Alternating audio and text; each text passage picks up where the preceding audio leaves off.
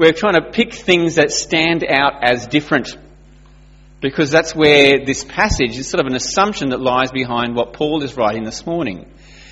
He assumes that you're going to stand out as different. I don't know if you've had that experience of standing out as different.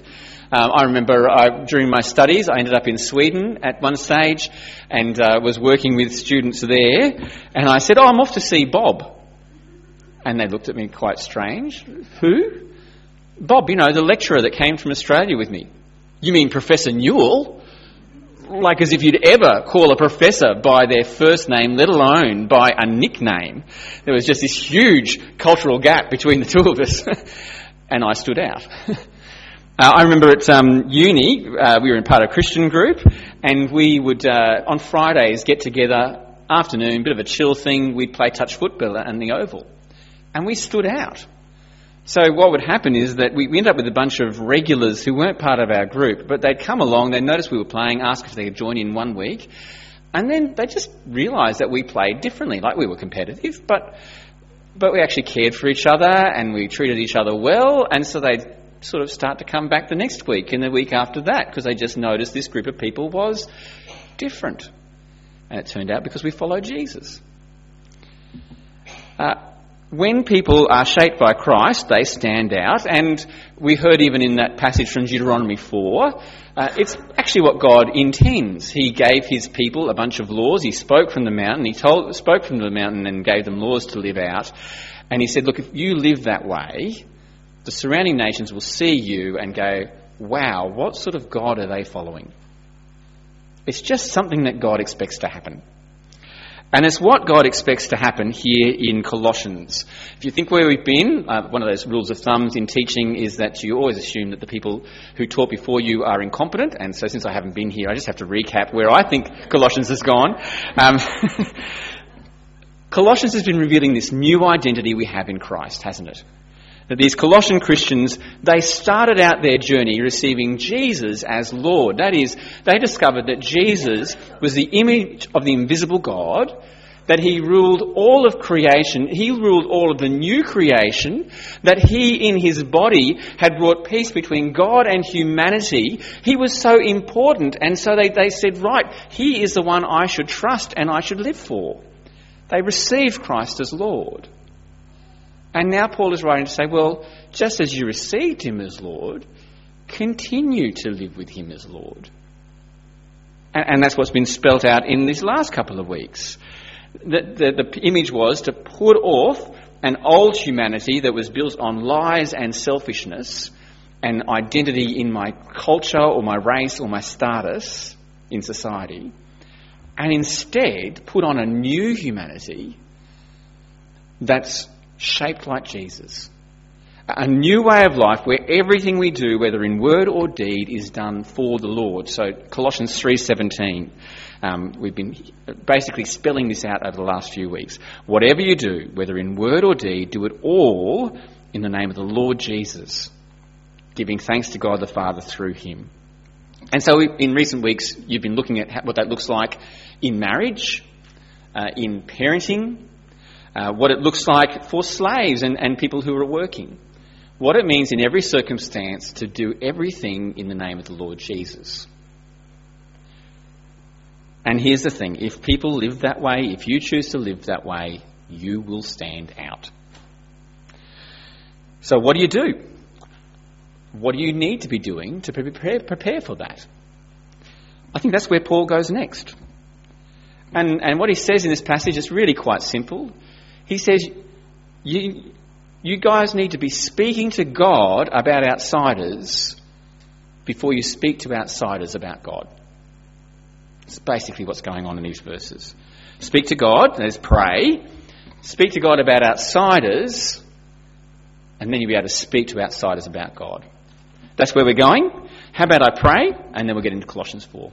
Heavenly Father, please help us to see what it is to pray persistently, and pray because as we are marked out as different, we will have a chance to talk about you. Please give us wisdom from this morning and equip us to love and serve others well. In Jesus' name, amen. All right, so Chapter 4, verse 2, the basic message is we're to speak to God, we're to pray. 4, verse 2, devote yourselves to prayer, being watchful and thankful. And I think that language there is really important. As you look through the concepts in these verses, you realise it's not like this moment was sort of a last-minute throw-in for Paul as he was writing the letter. You know, he'd written everything that was really on his mind, and he was about to close out the letter and goes, far out, I forgot to mention prayer. And so he throws in this sort of last-minute sentence. It's not like that, is it? I mean, I know my prayer life can be like that. That's a bad thing. But this is actually quite deliberately connecting back to the rest of the letter for Paul. First of all, Paul began the letter by praying, didn't he? Back in chapter 1, he said he prayed continually for the Colossians. He also said that he prayed thankfully there, and he prayed watching the message about Jesus going around the world and changing the Colossians' lives and bearing fruit all over the place. So it turns out that here in verses 2 and 3, Paul is actually preaching what he practiced. Can you see that? This is Paul simply saying what you see me do back in chapter 1 is what you should be doing as people who do everything in the name of the Lord Jesus. In fact, I think the language is even more deliberate than that. Kids, has anyone done the activity where you have to circle in Mark 14 the words watch and pray? Oh, we got someone over here. So I'm interested to know how many times does the word watch come out in Mark 14? Oh, I haven't done that one yet? Okay, I'll come back to you then. You've obviously done something in preparation. Anyone done that activity for us? Oh, well, there's some more lollies for me at home. Mark 14, Jesus is in the Garden of Gethsemane. He's about to be arrested and taken to trial. And he turns to his disciples and he says, watch and pray. And it's exactly the language that Paul uses here, telling these Colossian Christians to pray watchfully. Pray watching. What does that mean? Well, it's the opposite of the disciples in the garden, isn't it? They fell asleep. I have a confession to make. When Joss and I first got married, we would pray at the end of the day. We'd read our Bible together just before bed, read, pray, go to bed. That stopped pretty soon after we had kids. And there was a very simple reason for that. I could not speak intelligible language at that time of night. I started to pray gibberish. I remember one of the prayers, something along the lines of, Father, thanks for David. We pray for her new child. Give the vet wisdom as they treat her psoriasis. Everything was muddled in my head because my brain was not in the game. My body was awake, but my brain was just checking out. And that is not good prayer. That is not the sort of prayer that Paul is talking about here. Prayer isn't mindless repetition. It's not a meaningless ritual. Prayer is asking God to change the world. Prayer is doing business. It's not just doing business with God. Prayer is actually doing God's business, I reckon, when you look here, isn't it? Watchful prayer prays looking at the world and seeing what God has planned for it and asking for that. Can you see that? That's why Paul prays. He says to speak to God about outsiders. It's because he knows God's got an agenda. And when you think the context that Paul is writing in, there's a bit of debate as to exactly the when and where of this letter. I'm again going to ask intrepidly, any kids done the map? We've done the map? Fantastic. Did you manage to find Colossae? So we've got Colossae on the map. Well done. And then did you work out where Ephesus is near? Is it far or near?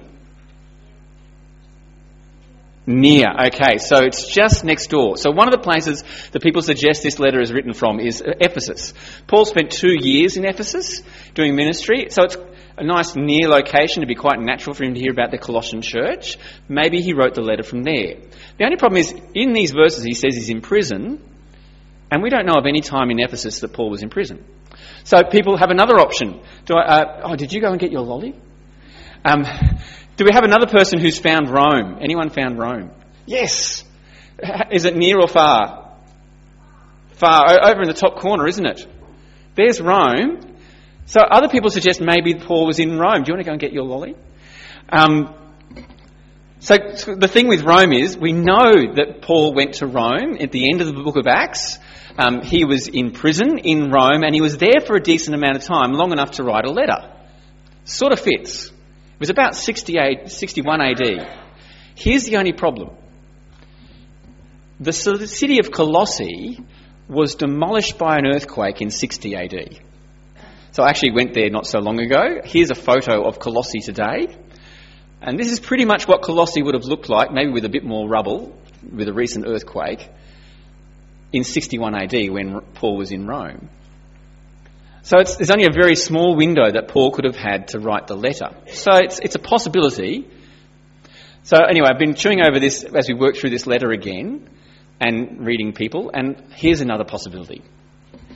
You see, Paul, after he was in Ephesus, he travelled to Jerusalem. It was part of his journey. And he went to Jerusalem and visited the temple in Jerusalem. And he actually caused a riot because people thought that he'd brought non-Jews into the temple. And they were pretty upset by that. He had this reputation that he was preaching not just to Jews but to non-Jews as well and bringing them together. And they thought that he was encouraging non-Jews into the temple. Now, it wasn't true, but it was serious enough that the Romans actually arrested Paul. And then Paul wasn't even safe under Roman arrest because there was then a plot to have Paul killed. And so the Roman guardian bloke actually organised for Paul to be shipped off to Caesarea. And that's this next little one, which takes forever to get there. But he actually went to Caesarea and he spent 2 years in a prison cell in Caesarea. Paul's sitting there. He sort of gets a trial. You read about it. This is all happening in the book of Acts, which is by a historian named Luke. You can check it all out. He's there sitting in a prison. He's appealed to Rome, but it's not happening. And it's just possible that that's the context that this letter is being written. It's certainly at a time when Tychicus is with Paul, and Tychicus is the guy who seems to be carrying this letter. All the pieces seem to fit. If that's the case, and he's been arrested for preaching the mystery of Christ, for which he is in chains. Can you see? There's a whole lot of things that fit together. If that's the case, I just want you to imagine for a moment how bold this request is that Paul is making. Paul is sitting there, he is stuck in this halfway house. His case is not progressing. And he just longs, not for freedom. He's not saying pray for safety from the Jews. He says, I just want a chance for the door to be open and that I could preach Christ clearly. That's what I want to see happen. I mean, what a lunatic. To be in prison and that's your biggest request. Or is Paul seeing the world the way that God sees it? Is he not just doing business with God in prayer, but actually doing God's business as he prays? You see what's going on here? Paul looks at the world. He looks at the Roman emperor, the most powerful man at that time, and he doesn't see a guy who could get him out of prison. He sees a guy who needs to hear about Jesus. And he's just longing for a chance to go and preach to the emperor. That's prayer. That's seeing the world and knowing that Jesus is in charge and that his message is the most important thing and longing for it to change lives. And look, it took God a couple of centuries before he decided to answer that prayer, but he did change the heart of the emperor, and it's changed our world. There's a whole lot of things in our society that are only possible. Christian concepts like caring for the weak and treating every human equally, those don't come from Greek philosophy. They come because God changed the heart of the emperor. He did the unimaginable thing and saved the emperor and changed our society. Kids, did anyone write down names? The kids had a little task they could do, was to write down the names of people they couldn't imagine becoming Christian and pray for them to become Christian. It's tough sometimes to do that, isn't it? I know I lose persistence in prayer. But if we see the world God's way, that's the sort of thing we can pray for. So how does it come down to us? How should this encouragement to prayer affect us? Well, can I ask, when you were driving to church today, what was on your mind? I know there's some finals on this weekend, so I'm pretty sure that for a few people that was a big thing floating about. It's a long weekend, so maybe you're still working out plans this afternoon, tomorrow. There's all sorts of stuff to be thinking about. Here's an invitation. As you pray, coming to church, why don't you pray for the preacher? Why don't you pray for them to preach clearly the gospel? And why don't you pray for people who'll be visiting or who don't know Jesus yet to have their lives changed by the gospel? Sometimes that can seem quite impossible. You know, the preacher praying clearly part can seem quite impossible. But God can do amazing things. God has big plans for this world and he wants us to be praying. Speak to God about outsiders. Ask that they would hear clearly about Jesus. But also, be ready to speak to outsiders about God. That's the other thing going on in this verse, isn't it? Notice how Paul just assumes there will be times when every Christian is going to get the chance to talk about Jesus.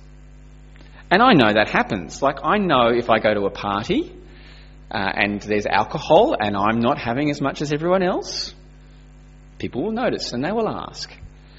When Joss and I were dating, it wouldn't take long. People started to ask, oh, you guys are dating but you haven't moved in together. Why is that?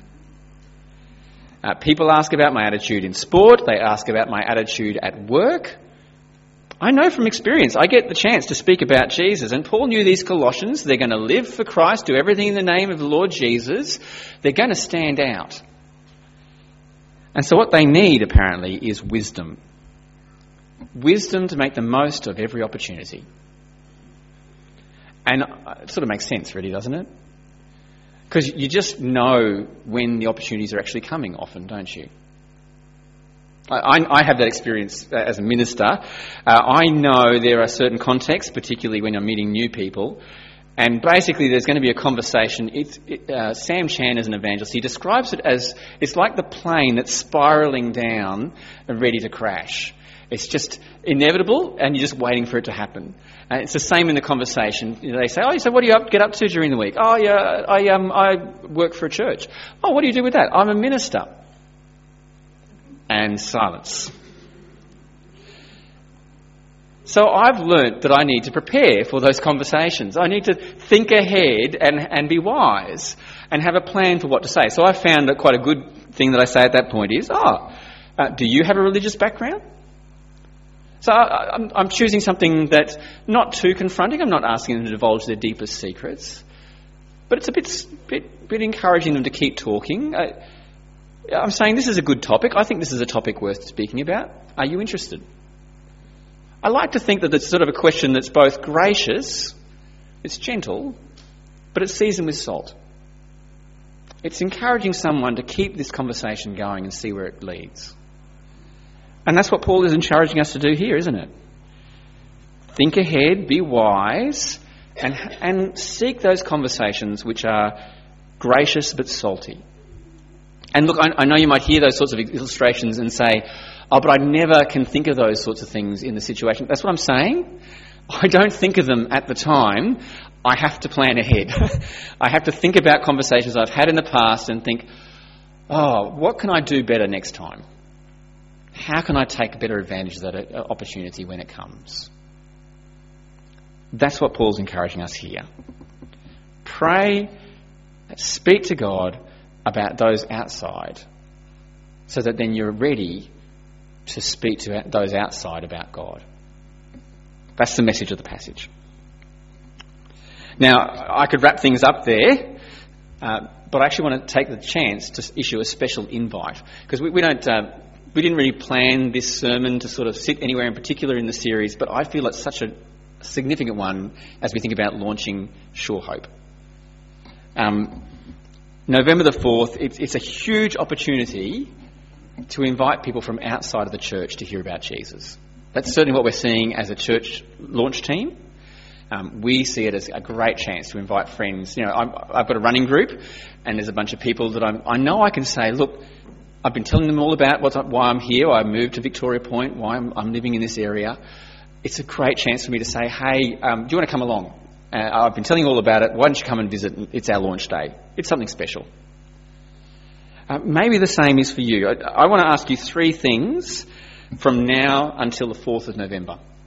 Can I ask you, first of all, to pray? Can I ask you to ask God for doors to be open on that day? That people will be open to coming along and people will be open to hearing about Jesus. Pray also that we'll be clear. I'm not just having a launch day, we're having a launch season, because that just gives a few more chances to invite people along. So that whole month of November, pray that I will clearly explain the gospel in each sermon. That'd be great. God does amazing things. Pray that he'd be doing them in that month. 2, will you invite others? Will you be wise and intentional in your conversations in the coming month, looking for opportunities to invite people to hear about Jesus? So you probably know some people who live in the Southern Redlands. I don't mind if they're Christian or not Christian. I don't mind if they go to another church. I just want them to know that there's somewhere they could invite friends to come along to, or they could point people towards where they know they'll hear about Jesus. And so I'd love them to come and visit us at some stage, just to build some trust. And this is a good opportunity. So can you think about the people you know? Maybe you have to be a bit intentional in that invitation, especially if you haven't seen them in a while and they're non-Christian. Maybe you need to organise a barbecue beforehand and just catch up so that you can invite them. I don't know what it is, but out of this passage, I just feel like I've got to encourage you. Seek opportunities where you can. Please do use it. And the third thing I want to say is please come along. Because this isn't my church plant. It's not even the launch team's church plant. This is the fruit of your work, our work as a church family for 11 to 12 years. You have been praying towards this point. Praying that there would be a church started in the Southern Redlands by this congregation. It'd be great to have you come and share that moment and rejoice with us. We'd love to have you along. Please book the 4th of November. I'd love to see you there. How about I pray? Heavenly Father, we do pray for those we know outside of your church family who don't follow Jesus, don't know him yet. Be at work in them. Think especially of those that often we think it's just impossible that they'll ever come to know Christ. Please convince us that that is possible. And Heavenly Father, we pray for ourselves and the readiness to talk about Jesus. And make us aware of those conversations and those moments where, we find it hard because we stand out. Help us to be ready to take the opportunity to speak graciously and with salt, inviting people to hear about Christ. We pray this in Jesus' name. Amen.